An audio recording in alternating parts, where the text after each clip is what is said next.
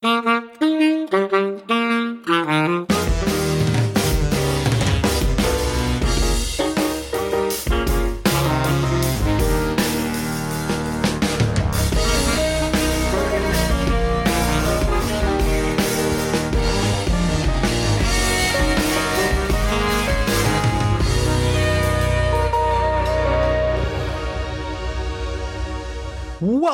one and all, to the Games and That podcast, the show where we share our opinions on all things gaming related with you, our wonderful audience, in hopes to create a positive community where gamers, both casual and hardcore alike, can share their own thoughts, opinions, and experiences. I'm Andrew Fiak. And I'm Brandon Carnahan. And welcome to the Not Off Cast. To the Not Off Cast. Hey guys, if you're wrestling fans and you're like me, you're probably still recovering from a 7.5-hour WrestleMania. Yeah, that was on Sunday, and it's now Tuesday night, and I still don't feel like I've slept since. Ouch. That's a lot of entertainment. 7.5 it's hours. so much entertainment that I've been thinking about it every night. It's been keeping me up. That was a long one. That was the longest one yet. It was good. It wasn't great. It was good. But not 7.5 hours good. Even if the Russo brothers and Kevin Feige came out tomorrow and were like, hey guys, Avengers Endgame isn't actually 3 hours, it's actually 7.5 hours, I would go, oh man, that's too long. I was just make it 3 movies. Just about to say that's 2 Endgames. Yeah, that's longer than 2 Endgames, and I would want to watch Endgame back to back. Speaking of run times, this is starting off here with some serious Inat. How about all these theaters that are running the marathon of all 22 Marvel movies? Yeah, Brandon, if you want to go watch every single Marvel movie back to back to back to back to back to back to back, it's 59 hours. That's insane. Who's going to go there for 2.5 days? And straight. That's straight. That's with no breaks in between. So what you do, this is the plan, right? What you do is you go in well rested, right? You watch everything up until Thor: The Dark World. Then you sleep for 2 hours. Then you wake up and then you resume. Ooh. I don't know what the second break would be, but definitely you can sleep through Thor: Dark World. Here's my thing. People still, to this day, for like charity runs and stuff, still do like the 24-hour streams. Mm-hmm. And to me, I always go, that would be a blast. I love playing video games. I could definitely do it for 24 hours. And those guys almost always pass out at like the 18, 20-hour mark. And then the last 3 or 4 hours is just them pushing through whatever they can to push any button on the controller and make something happen on the screen. Or we could be like that guy that fell asleep on his stream with like 4 people watching him and then woke up with like 200 viewers. And he was just like, huh? Oh, he was like all psyched.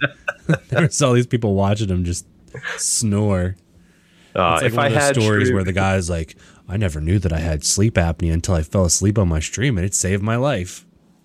Yeah, because somebody was like, oh, I recognize that your snoring pattern means you have cancer. And the guy's like, now fine. Yeah. From that angle, it looked like you had a goiter on your neck. You might want to get that examined.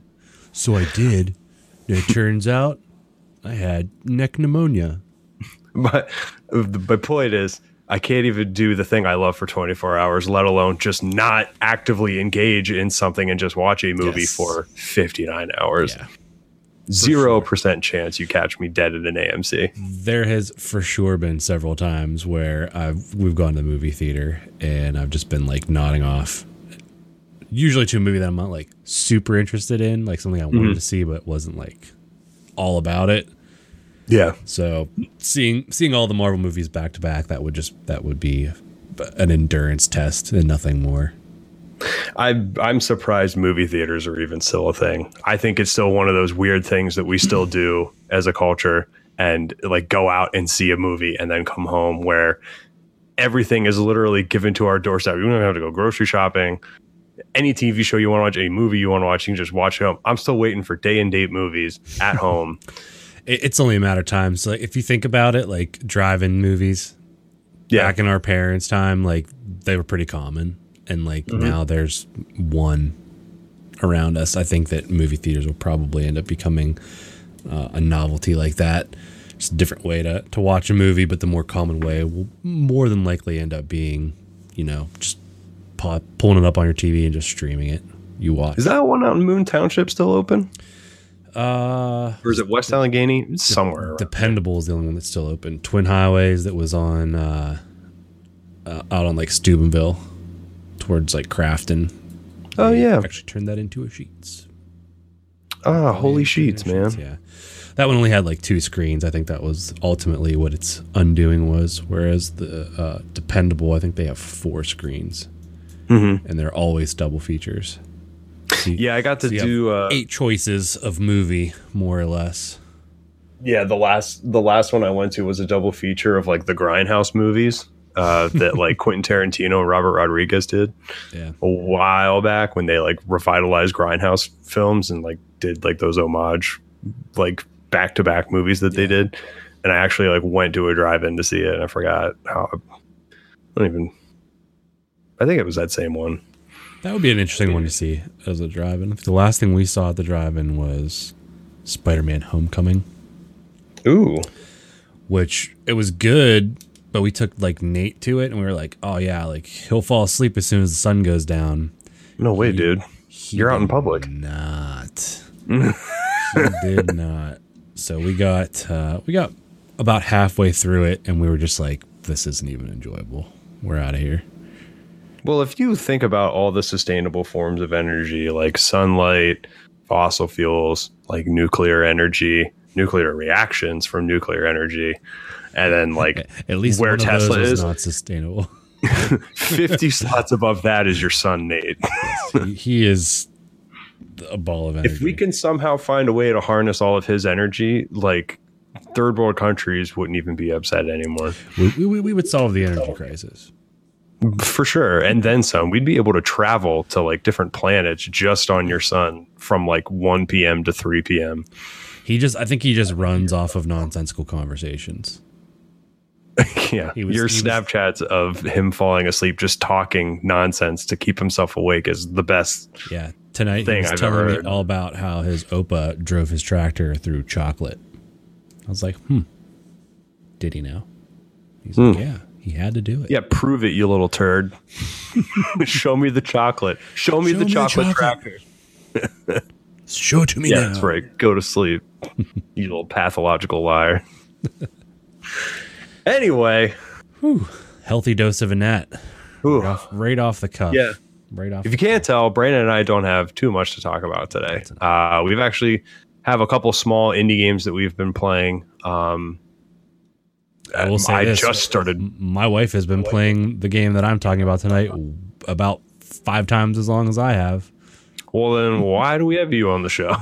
Because she said she didn't want to get ready. Yeah, that's fine. I don't blame her. And she's also currently playing that game right now. Yeah, well, I don't blame her still. It's a really good game. Sign of a good game when she does not want to put it down. Well, since we've pretty much already segued into it, why don't you tell us about what it is she's playing? Well, Hannah is, she's currently, I would estimate like 5-6 hours into Hob Definitive Edition on Switch. My experience with Hob Definitive Edition on Switch is significantly shorter because I downloaded it last night and the Switch has really slow Wi-Fi. So it took a bit to download, and by the time I was ready to play it, I put it probably half hour, 45 minutes ish into it. So really, it's more of a first impression, hot take on it. So basically, just to kind of frame this up, I will give you the setup to this game for those who have not played it. So this all takes place within the first, 5 minutes or so of the game. So minor spoilers. Well, not to mention this game has been out for a few years now. Yeah, at least a year for sure. Couple, yeah. But I guess so. Before we get into that, this is a port of a PC, I believe, in PS4 game.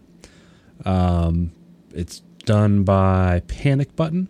They did the port, and they also have done the port for Wolfenstein 2, Doom, something else that I'm forgetting. But they're the Switch specifically. To the Switch, yeah. So they know their way around the Switch. They make very, very good ports, and from what I can tell and from what Hannah has said to me, it's a solid game. As far as the port goes, she was surprised that it was a PC game before it was a Switch game. She basically said to me that she's like, I'm really surprised that this wasn't, a Switch game from the start. It just feels like something that you would want to play on the Switch. And I was like, I 100% agree. Yep. I don't even think the Switch was a thing when this originally came out. Yeah, might not have been. Yeah, we're talking years. Yeah, because I remember playing it on my PC without ultra wide. So when did it actually come out? Now I'm very curious. Let's put this to bed. Let's put this discussion to rest. Okay. So it was on, let's see, the announcement trailer for the PS4 release was in, so 2017. So yeah, about 2 years old. Yeah. A little under. So I guess the best way to describe the game itself is it's kind of, it's got some Metroidvania DNA. It's got some Zelda DNA. Basically, it's like taking two of my favorite Nintendo franchises, smashing them together, and then making this new game out of it. So you play as this little, they don't really even say what you are. It's kind of mysterious as far as games go. It does not tell you a whole lot. It does a lot of showing you, but you're pretty much free to just kind of like do your own thing. So if I remember, it's all context. There's no dialogue. There's no written text, right? All contextual. Yeah. So your little guy, your little hob guy, we'll call him for now. Sure. He gets woken up by this like big kind of like lumbering robot. It looks kind of like ancient. He's got like some rust spots on him. He's got like leaves and ferns and such growing off of him. But he kind of comes up to your front door and he like puts his little grippers in, pulls open the door, and then he just kind of like jaunts off into the distance. And when you take over control, you just kind of follow him around, and he kind of like guides you through this open worldish area, very reminiscent of like a Zelda game, where you have these like bigger open areas that are kind of corralled by rocks and trees and other terrain and things like that. There's little like alien rabbits and like deers and stuff like jumping around, so it feels very alive. Little like butterflies and pollen particle kind of stuff like floating through the air. So it has a really, really interesting feel to it. It has sort of like a cell shady, cartoony kind of vibe, and I think they really lean into that with the Switch port. Just from what I've seen, comparing the two, it does look like they had to kind of tone it down just a touch for the Switch, which is not unexpected. Right. But it's really cool art style. So you follow along with the robot for a little bit, and as you go through, like you see the robot doing a bunch of different things, which if you've ever played a game before, you very quickly make the assumption here that the things that the robot is doing is are things that you will also end up being able to do. So he like punches through walls, he punches structures, and they kind of rearrange themselves. Pulls on bricks. He has like a sword that comes out of his arm. What else does he do? It cracks open doors and stuff like that. And eventually you come across your path, and it's like blocked by this like boily, bubbly, like purple stuff. It's like corrupting the land type of thing. So you guys take an alternate path, and the robot's like looking off in the distance. So you go kind of do your own thing. And next thing you know, you're at this archway, and there's some like corruption coming up the one side of the archway, and you're kind of hanging out with this like alien giraffe deer kind of guy. And then this like node from the corruption, it like shoots out this little like stinger, stings you in the arm, and your arm starts like pulsating purple, and your character, he has like blue lights for his eyes, and you can see them kind of like flashing and dimming, and then you fall down. And the robot comes over, and he sees that you've been stung by this corruption. So he picks you up, and to stop the spread of it, he nicks out his little arm sword, and he chops off your arm. So right off the gate, I was like, oh, wow, was not expecting that. And I got a text from Hannah this morning, and she was like, yo, that robot just sliced my arm off straight up. And I was like, yeah, man, he goes right for it. So he takes you to some like underground ancient tech lab sort of deal. And basically rips off his left arm and grafts it onto your stump. And then when you come to, you got this big honking robot arm, which then allows you to do a lot of the things that your robot buddy can do. That's actually what HOB stands for. It's an acronym. It's honkin' arm of bot. I like it. You guys weren't aware. Official headcanon. So you follow the robot around a little bit more. You can, at this point, you can like jump around. You can see that this is also like has platforming elements to it.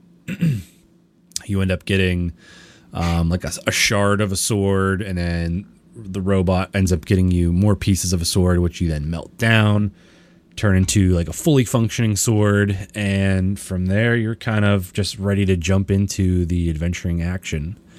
So there's lots of areas to explore from what I can tell. And again, I played a very, very small chunk of this, but like you could, if you've played enough like Metroidvania, Zelda type of games, like you have a pretty good idea of what's in store just from playing like the first snippet. Like the layout of the area seems very reminiscent of Zelda games. Whenever I was following the robot around, I kind of just walked off and was trying to see what other things were available, and I found a couple of things that were like very obviously, like the equivalent of like the missile door in Metroid, that like you got to open this up, but you don't have the item to do that. So lots of those type of things where you're gonna have to find some kind of an item and then basically either happen upon the right path that you need to use the new item to access, or you exhaust all your options until you find that new item to go back and try this new path. But it has that same sort of Metroidvania style progression where you're looking for the next item so that you can backtrack and then unlock all these, side paths that you couldn't access before. And then, like, oh, what is this? How do I get through this cracked wall here? And you need like the power fist to punch through it. No. Combat's pretty fun. Fought a couple of dudes last night. Click in on the right stick and it kind of does like a Z targeting sort of thing, and then you can kind of circle around your enemy just like you would in a Zelda game. Swing your sword around to attack them. You start off with 3 life bars in the top corner, just like your 3 hearts in Zelda, and you can add on to that. So it kind of takes, a lot of the things that you are familiar with and enjoy from these other games, and it kind of puts them together in this neat little package that's just like, it's perfectly suited for the Switch, in my opinion. I love the kind of like top-down isometric perspective that it has. It's sort of somewhere in between, like Link Between Worlds and like almost like Diablo in terms of like how it positions itself within the world. Visually, just because I guess how they had to kind of tone it down a bit for Switch, and then just the inherent art style as well. It really, really reminded me of like Phantom Hourglass and how they made that work visually on the DS, which I enjoyed that game. So that kind of spoke to me. And then just overall, it has like a very cool like Zelda feel. Like just visually, it looks more in line with like a Zelda game than like a Metroid game, but it does have like that gameplay loop of a Metroid game. So I'm really looking forward to digging into this a little bit more. This seems like perfect Switch title, A, and then B, it seems like this is like such a perfect game to play in the the anticipation and the build up to a Link's Awakening coming out for Switch. So Yeah. Pretty excited for this one. Seems like it'll be a good run. Looks really cool. Pretty excited about it. And the fact that my wife is literally downstairs playing this right now and has been throughout the course of the day, to me says that, you know, it's got to be something special, because she's not one to focus on a game enough where she's like, I need to keep playing. I don't want to put this down. Yeah. Like she's much better at knowing when she should take a break and actually taking the break than I am. I will be like, yeah, I should probably take a break. And then 4 hours later, I'll be like, should have taken that break, because I just woke up walking into a wall or something. I'll take a break when at the next checkpoint, and that checkpoint never happens. 17 checkpoints later. But she's hooked on it, so I'm excited to get into it. It's a nice little bonding experience whenever, you know, you and the significant other play the same game, you know, not together, but like at the same time. And for once, she'll be the one that's farther ahead, because it's usually me that plays through a game where I'm like, hey, like, I think you should check this out. You'll really like it. And then she's asking me all these questions. Well, now I get to be like, I don't know what to do. How do I get through this part? Turn the tables a little bit. Yeah. No, I'm glad you enjoy it. Like I mentioned earlier, I played it back when it came out in apparently 2017. Yeah. I played it on PC. Never had any problems with it. It was always a good game. It does fulfill that kind of feeling of Zelda, but not Zelda. Fills that Metroid void, but not Metroid. I am getting a lot of memories just watching the trailer going back and forth, because there's a lot of things I forgot about the game. Yeah. And I forgot that the most important thing is, because it's such a contextual story-based game, is that there's something to be said about I feel like I want to get through a contextual game more so than a game with written dialogue or text for you to read through things or whatever it is. I don't know. I'm very keen on visual storytelling, and those are the things that I'm just like, I just want to find out like why a lot of this is. And it's such a mysterious game. There's clearly, it's got that one of my favorite video game settings of like, it looks and feels prehistoric, but you can tell that something far more advanced than where we are today as humans has already been there. Mm-hmm. So I my first instinct is always what happened? Why? Right. Why did this bustling civilization fall? And why is it overgrown with green? And what is all this corruption stuff? I remember not being able to put it down for that reason alone. Yeah. Let alone the combat is solid, the dungeon crawling is solid. And I forgot especially how the world develops, because it's not like it is open world. You can go wherever you want, whenever you want for the most part. Mm-hmm. But when you start unlocking parts of the world, they kind of get put together like a puzzle. So when new areas open, like other areas from the ground come up, or the land that you've already been to shifts drastically. It's really cool. Yeah. Definitely seems it. Yeah, I think you're really going to enjoy it. Yeah, and it's good. It's I was just going to say my last comment, it's the perfect length game, because I looked at my Steam library just to see how long it took me. 9-hour game. To me that's perfect. Yeah, especially for a Switch game too. I think that's like a great length for a Switch game, because chances are it's something you're going to be picking up, putting down. Yeah. So it's definitely not. It's definitely not one of those games that lacks the quantity, so therefore it could use more. It's bustling with quality, and that's 9 hours of quality content, and that's why it's so hard to put down, because I think we're so used to the bigger games, the bigger, grindier, more open world games. Lots of filler. Yeah, this one's such a self-contained experience, and it's from the guys who made Torchlight 2, which is also a really good dungeon crawler game if you've never tried it. So it is very good. If you really like this game, when you finish it, I think I've been telling you this for a while now. If you really like this and you want more of something like this, play Ori and the Blind Forest. Yeah, you do keep telling me about that, and I always play Ori and the Blind Forest, man. I can't. Is that on Switch? That one enough. Not yet, but if Games Pass is coming, that's like one of those Xbox games that always gets pushed.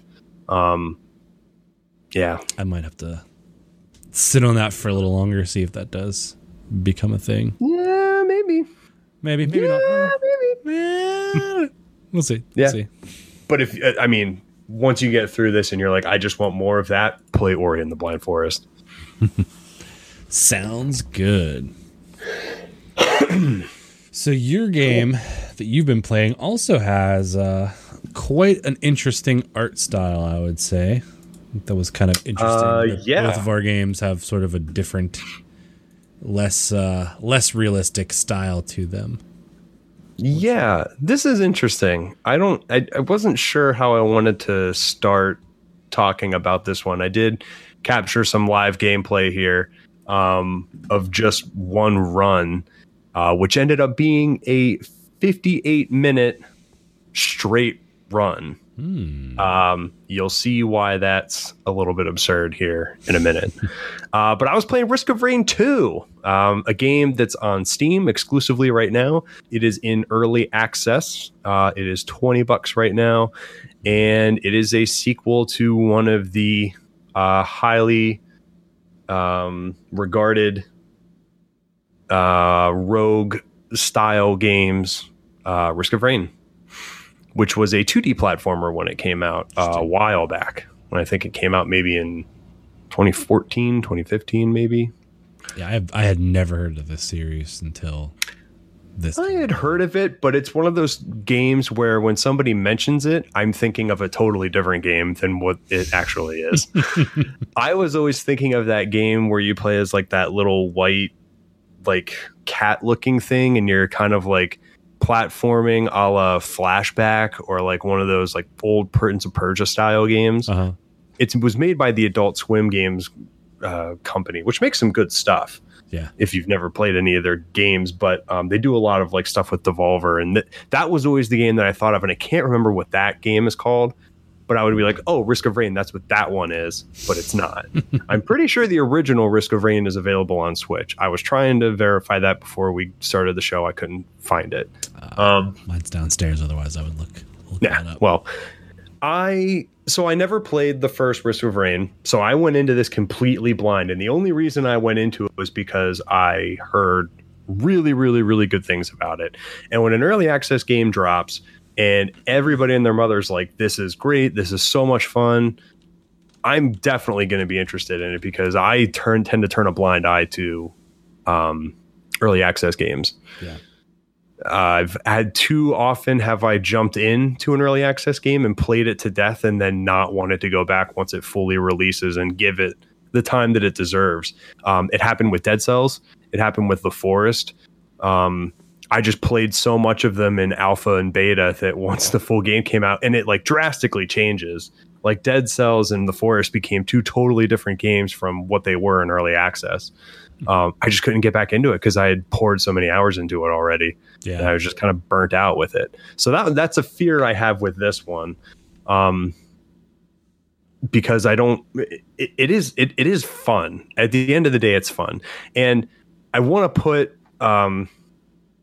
I want to put a discussion that a lot of people have when these types of games comes out to rest. A lot of people say it's a roguelike, and then a lot of other people say it's a roguelite. Do you know what the difference between the two of them is? No. Truthfully, okay. I do not. Okay. This isn't like an official Wikipedia definition of things. This is straight up taken from Mark Brown, who does Game Maker's Toolkit on YouTube and has a Patreon and stuff.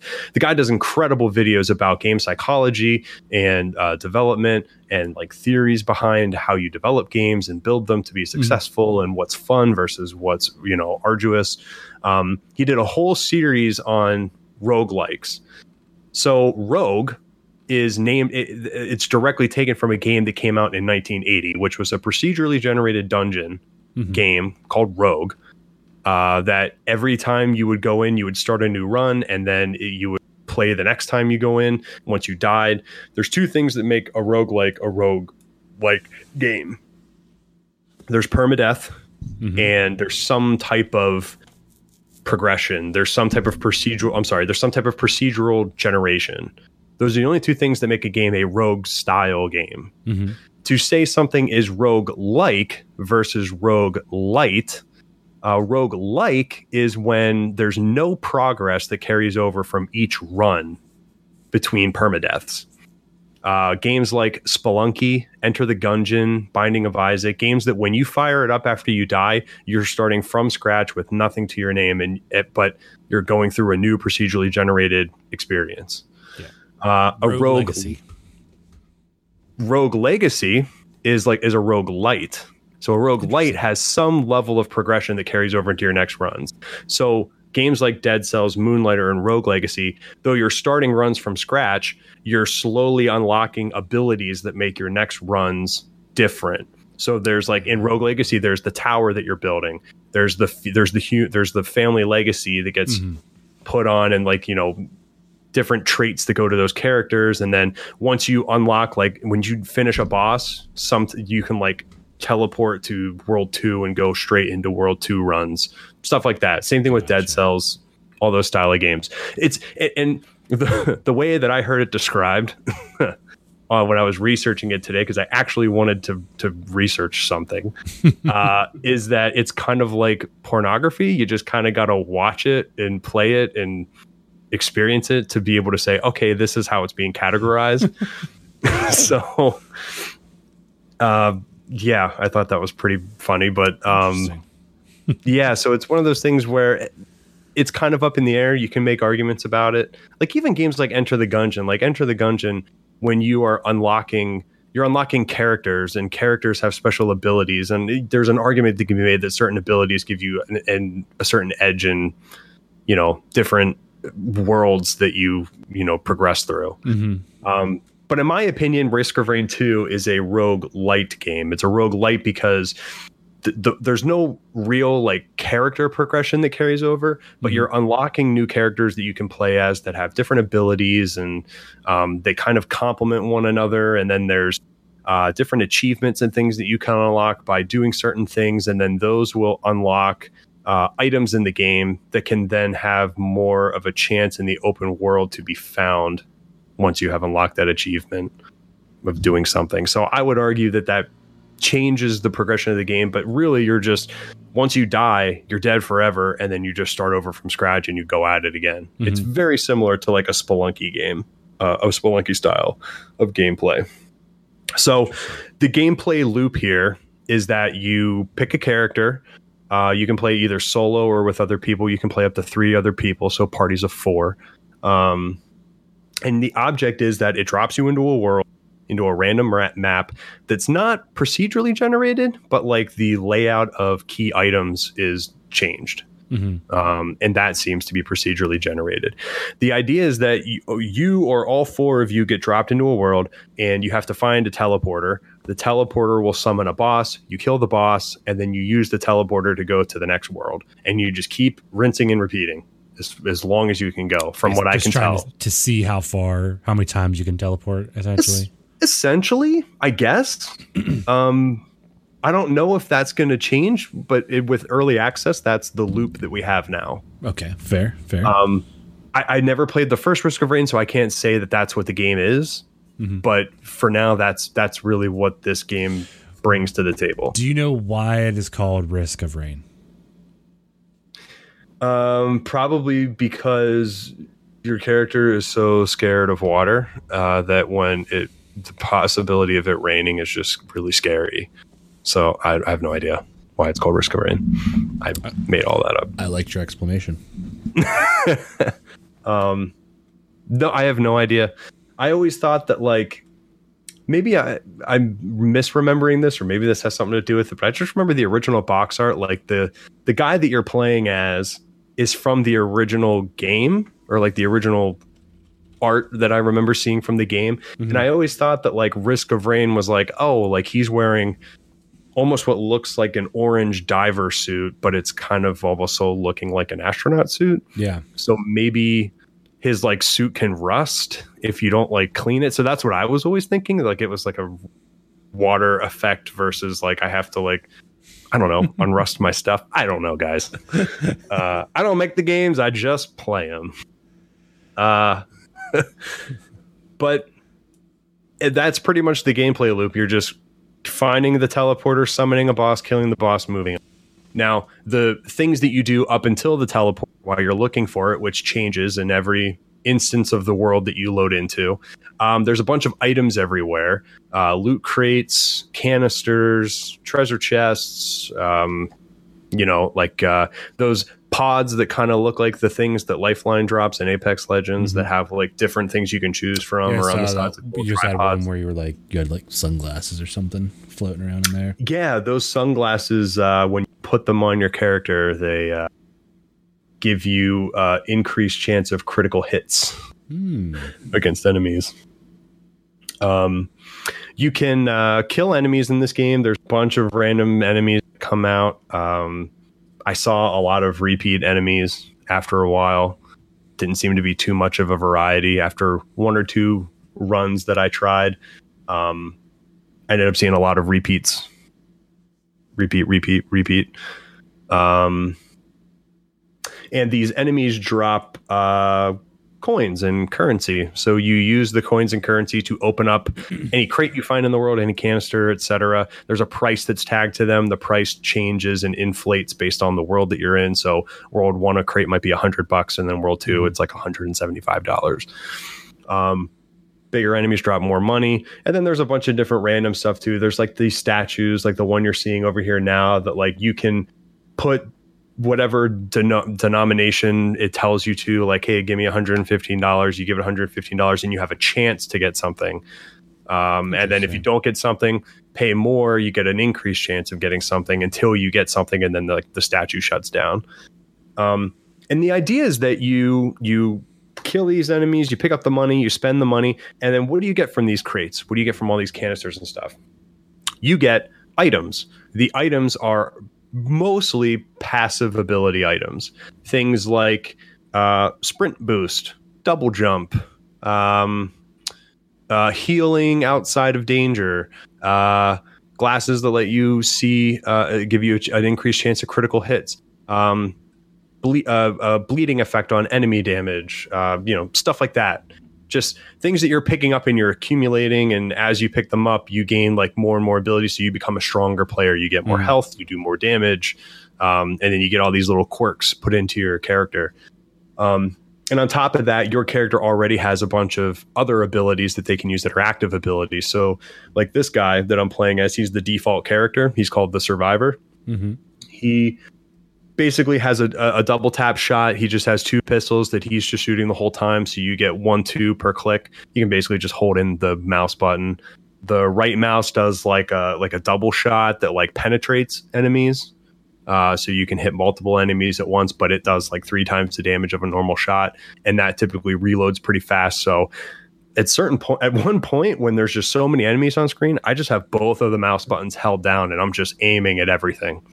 And just kind of running around and just trying to stay alive and pick up abilities and pick up money and spend it as quickly as I can and pick up as much stuff as I can. Because as you progress through the worlds, as you beat the bosses and you get a bunch of stuff, at one point you'll see at the top of the screen there's just a little bar with all the little items that I've picked up. Yeah. Those items are visually represented on your person. So like you become this... Like you keep just adding on to... all of your gizmos and stuff. You become this like rolling Katamari ball that just like grabs everything that's not held down. Sunglasses. Yeah. Like by the end of this run, first of all, this run goes for an hour and it times you. In the top right, you can see how long your run has been. And underneath that, the more enemies you kill, the harder the difficulty becomes. So you can just see it slowly going from easy to medium to hard to once the bar fills up. Yeah, and I found out today that there is a maximum to the bar, and the progression is easy, medium, hard, insane, impossible, like insurmountable, and then beyond that, it's I see you, ... I'm coming for you, ... And then the very last tier, which is insane, it's just enemies spawning every 2 seconds. It just is ha ha ha ha ha ha ha forever. Like it'll just keep getting harder and harder and harder. And it'll just keep being ha ha ha. That's funny. So I don't know if that's like some type of secret message into what the future updates are going to bring, or like maybe there's an overarching baddie, because one of the things that happens is once you go through the first 3 worlds and you beat the first 3 bosses, it spawns you into a 4th world, which is it's like deja vu. You're back at the start. Why is that? So it's obviously dropping some type of story hints, and I know that there's like achievements for using certain items and doing certain things, making it to certain world tiers in like certain at certain difficulties. And then there's a bunch of hidden ways of like, how do you unlock the other characters? Because the person that I'm playing as right now, the survivor, is the only person you can play as from Jump Street. But there's like 4 other characters in the early access that you can play as.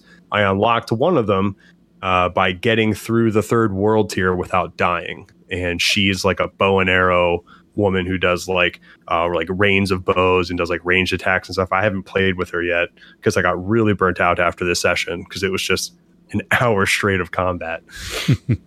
But that's pretty much the gameplay loop, and there seems to be little secrets hidden everywhere. Maybe there's ways to unlock other characters, like one of the achievements is like rescue this person who's trapped in time. So maybe there's a way to manipulate where you're going or what you're doing. But the worlds aren't that big. They don't seem that dense, though I have found like secret hidden chests that are kind of out of the way that look like you might be glitching through a world, but you're actually like in a cave. But that wasn't until like world tier 4 or 5. I randomly stumbled across that by accident because I was taking shelter from something. But I'm definitely going to get back into it and play some more of it. It is fun. It's way more fun than I anticipated. It's just nonstop silly action. It looks really cool. Very slick. Yeah, dude. By the end of this run, like, see all that stuff on the left? That's all my stuff. Those are all like my med bots, like my gun bots. There's like, at one point I picked up a passive ability that raises these rock creatures from the ground every 3 seconds with like 300 health, and they do like 100 damage, and they just run around and they just wreck stuff. That's and just awesome. Launch stuff in the air. It gets pretty ridiculous the further through it you get, and like the bosses become bigger and bigger and they become a little bit harder. But as long as you're decking yourself out in all these different items with all these different passive abilities, you can also pick up items that use the Q key, and it's like an active end all be all ultimate ability. The one that I have there is like a little effigy doll. Putting it down actually traps enemies and grounds them in that area until you pick up the effigy again. So it's useful for like bosses who spawn other enemies, because then they'll just all stay in the same area. Right. Corral them and exactly hit them with. So now you're starting to think about. Right. So now you're thinking about what abilities do I have based on what I picked up. And this isn't one of those games that has those strategies where it's like, oh, you have all like the healing items, so let's give you this so that you can heal people. It seems to be pretty much just grab whatever the hell you can before you go to the next world, because you're going to run out of, you're not going to have any money when you start off in the next place. And you want as much passive and active stuff as you can get to make yourself stronger for the next world tier. So it becomes this thing where once you beat the boss, you kind of go back out into the world, you grab whatever you can, and then you teleport to the next place, just like guns blazing, Rambo style, ready to go for round 2 or round 3 or wherever you are in that run. Nice. It's a lot of fun, man. And like I said, I didn't anticipate having this much fun, and I didn't really like it the first time I fired it up. There's no tutorial. It doesn't tell you anything. There's early access. That's. Yeah, not to say that there wouldn't be something there to like a tutorial level, but really with the early access, it drops you into the world and you're going. You just do it, and I appreciate it.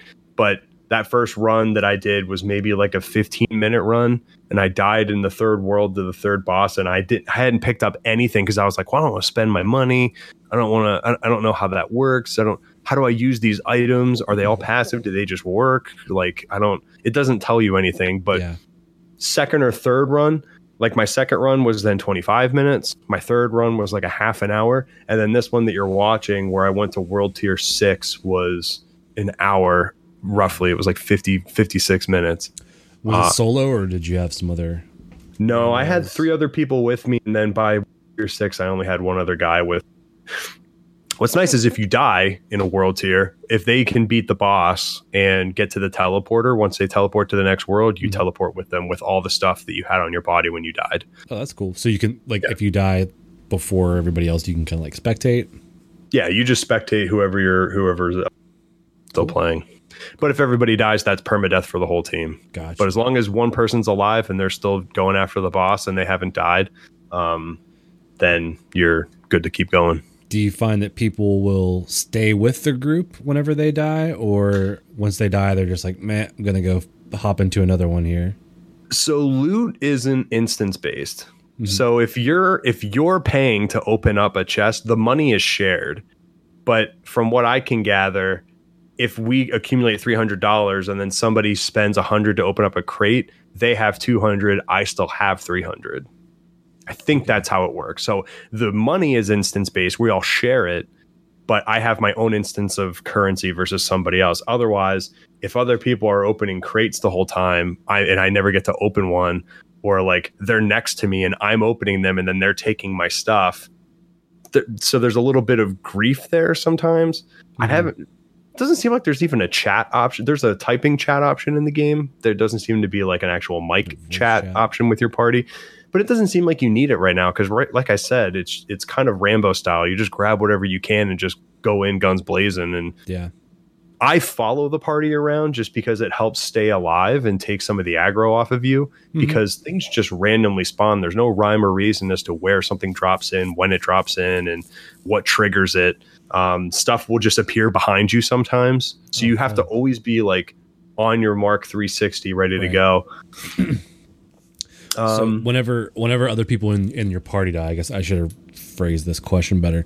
So like when they die, do you find that they will stick around and spectate, or do you feel like they more often than not will just drop from the game to go find another session? In the 3 or 4 games, I've found that people will. In one game, everybody stayed. In this game, everybody stayed. But in a game before it, people were leaving right away. But it's not also like an option where it's like spectate, or do you want to leave? You have to actively like hit escape, hit quit to main menu, and then load into another lobby to try to play again. Gotcha. So it's not incentivizing you to do that or giving you the option for yourself. Gotcha. Let me see. Couple other things, just some quick overall thoughts I had. Combat's very solid. The game looks very good. It runs very well. The only time I had any issues were when there were like hundreds of enemies on screen, which is very understandable. It looks like it could get quite chaotic, especially at the higher difficulty levels. Yeah, it gets pretty hectic, man. And like at the end of this, you might I don't know if you'll see it slow down, but right now I'm on the 3rd world and it's already at hard difficulty, and you can tell, just look at all the numbers popping up, look at all like the indications and stuff. There's a lot going on. It's a busy screen, but really the only thing you need to worry about is timing your abilities, when do I use them, and just making sure you're always shooting something. Any other quick thoughts? This is just something with early access games, but right now, kind of like I mentioned before with First and Dead Cells, I really like this and I do want to play more of it, but I have to kind of stop myself from doing that because I know I'm going to get burnt out on it, because right now what you're seeing is what you get. This is all that there is to do. There's some other characters to play as that I'd like to play as, but I can tell there's no grind here right now. It's just an early access conceptual game of this is what this is going to be.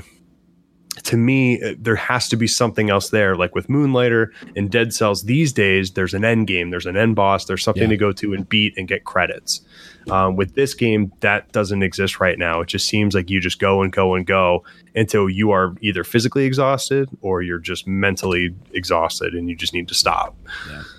So that kind of just keeping that in mind. I don't think there's anything here right now for like a long haul grind, but totally worth the $20 that they have it available for right now, because I know this studio is good for it. They did a really good job with the first game from what I was reading.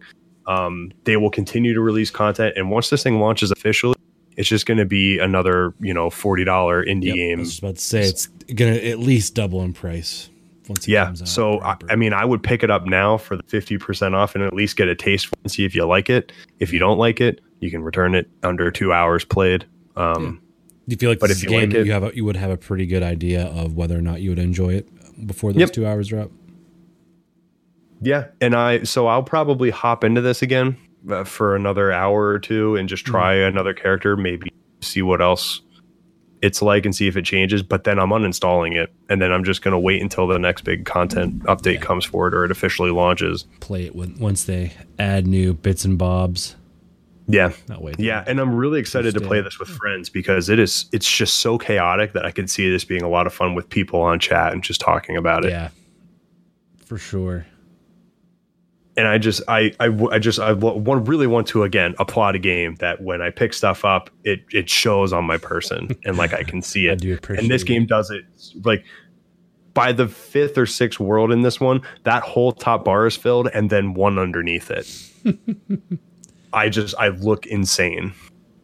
I love it. Yeah, I can see. It looks like you have like a Christmas tree on your head. You have like some needles coming out of your leg. Yeah, one of my legs is a goat leg. That makes me go faster. But dude, it's a lot of fun. And I think the boss gets some in here. I don't know if you saw any of the bosses, but yeah. Yeah, I mean, that's Risk of Rain 2. $20 in early access on Steam right now. Yeah. If you have literally nothing else to play, like if you're not playing Division or MLB like I am, this is totally worth your $20, and this will shed an hour here and there. Yeah, Hob, I did not mention it earlier, is also currently $20 on the eShop. I guess it's on. I think it's on sale. Some percentage off, like 10-15% off. I guess to celebrate its release. So if that's something you're interested in, now's a good time to grab it. That's definitely pretty much what I did. So would recommend this game. The Risk of Rain looks to be a blast. So yeah, I would not be surprised that if I pick this up in the near future because it looks quite fun. It is, and again, treat this as if it's a demo that you had to pay for. It's not a full game. What I'm talking about are just impressions. All of this could change overnight. They could release a patch and be like, we're updating this game to be a whole different thing. Yeah. They've done it with early access games before. And that's kind of the fun of an early access game that you enjoy, is just hopping in every couple months and being like, wonder what's changed since the last time I played this. And sometimes it's drastically different. Sometimes it's nothing at all. But that's part of the fun of having these. Yeah, for sure. Being on that opening wave. Yeah. So those are my impressions of Risk of Rain 2. And I don't want to, I can't recommend it, but if you've literally got nothing else going on, it sounds like you and you enjoyed the gameplay over here, I would definitely check it out. Yeah. Cool, man. Yeah. And that's literally it, guys. I don't have anything else to talk about. I mean, Brandon, we're still Division. Is there anything that you wanted to mention with Division 2? I'm still working my way through. Have not hit endgame yet. I'm currently at level 25, so I'm slowly but surely getting there. I'm not trying to rush my way through. I'm kind of just enjoying my time presently. So no, I've not come across anything that I'm just like, upset about, or anything that's like been a detriment to my experience. It's all been consistent fun, and yeah, no complaints so far. How about you? Since you're well within the end game currently. I'm still really enjoying it. I really want to get through some of the other strong stuff, so but I'd like to wait to do that with somebody else, just because I feel like those are kind of big strike like things if we're making Destiny comparisons. Yeah. And then I know that raid comes out, I think, at the end of the month. Yeah, I think it's like April 26th or something. Yeah, which I believe the first raid is the Pentagon. I would be very surprised if I'm not endgame. For sure, you'll be there. I was surprised and pleasantly surprised when I logged in last week. They had some new updates. One of them being there's now a helicopter at the BOO, the base of operations, that says, come here for like off-world activities, which, that could just be for the raid because you got to go north to get to the Pentagon. But I've heard rumors, or I guess not really rumors, but rampant speculation that we could be returning to New York for another installment of Survival.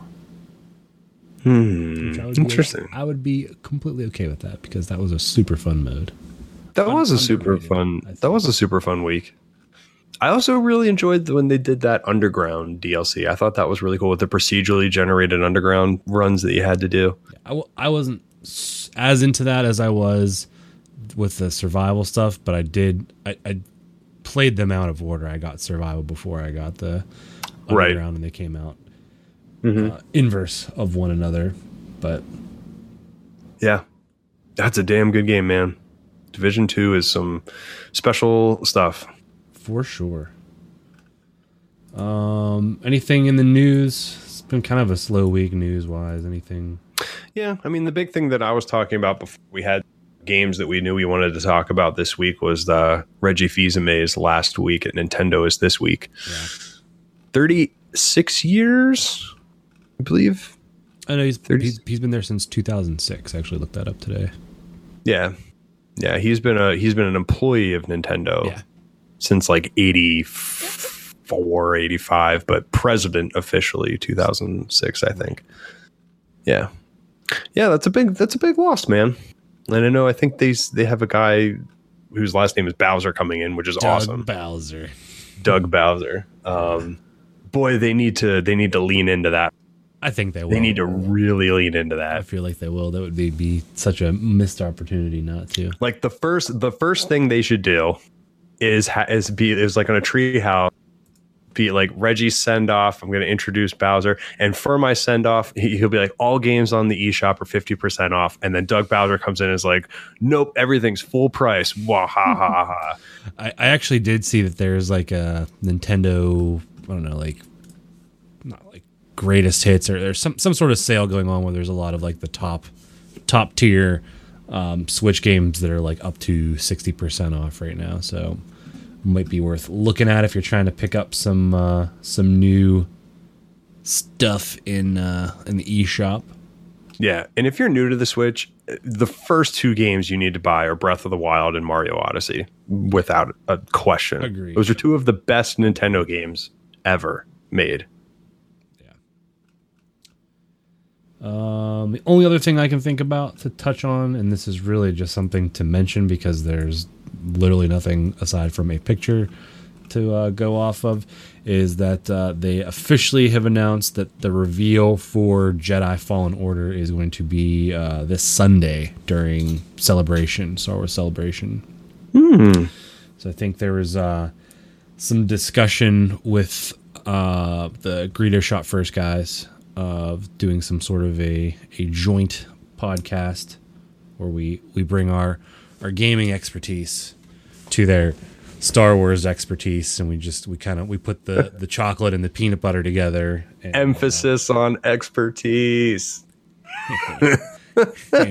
Meaning we sit there and we play a lot of video games. Yeah. Oh boy. If only expertise was based on quantity of games played, I'd be president of the United States. So much expertise. We do use that term lightly. Yes.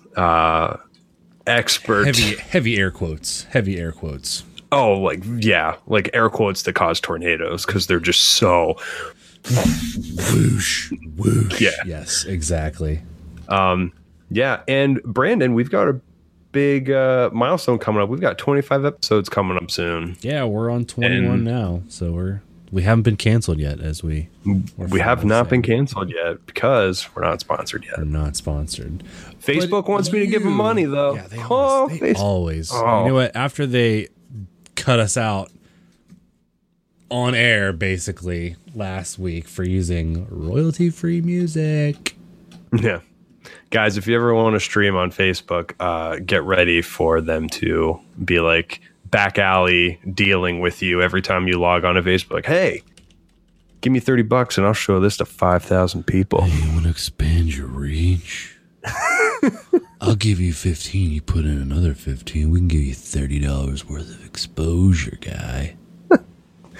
Yeah, it's like if somebody took all those people on Instagram who were like for like, post for post thing, but they were like actually a business. That's what Facebook feels like. I think I would say I probably get at least 3 to 4 notifications per week.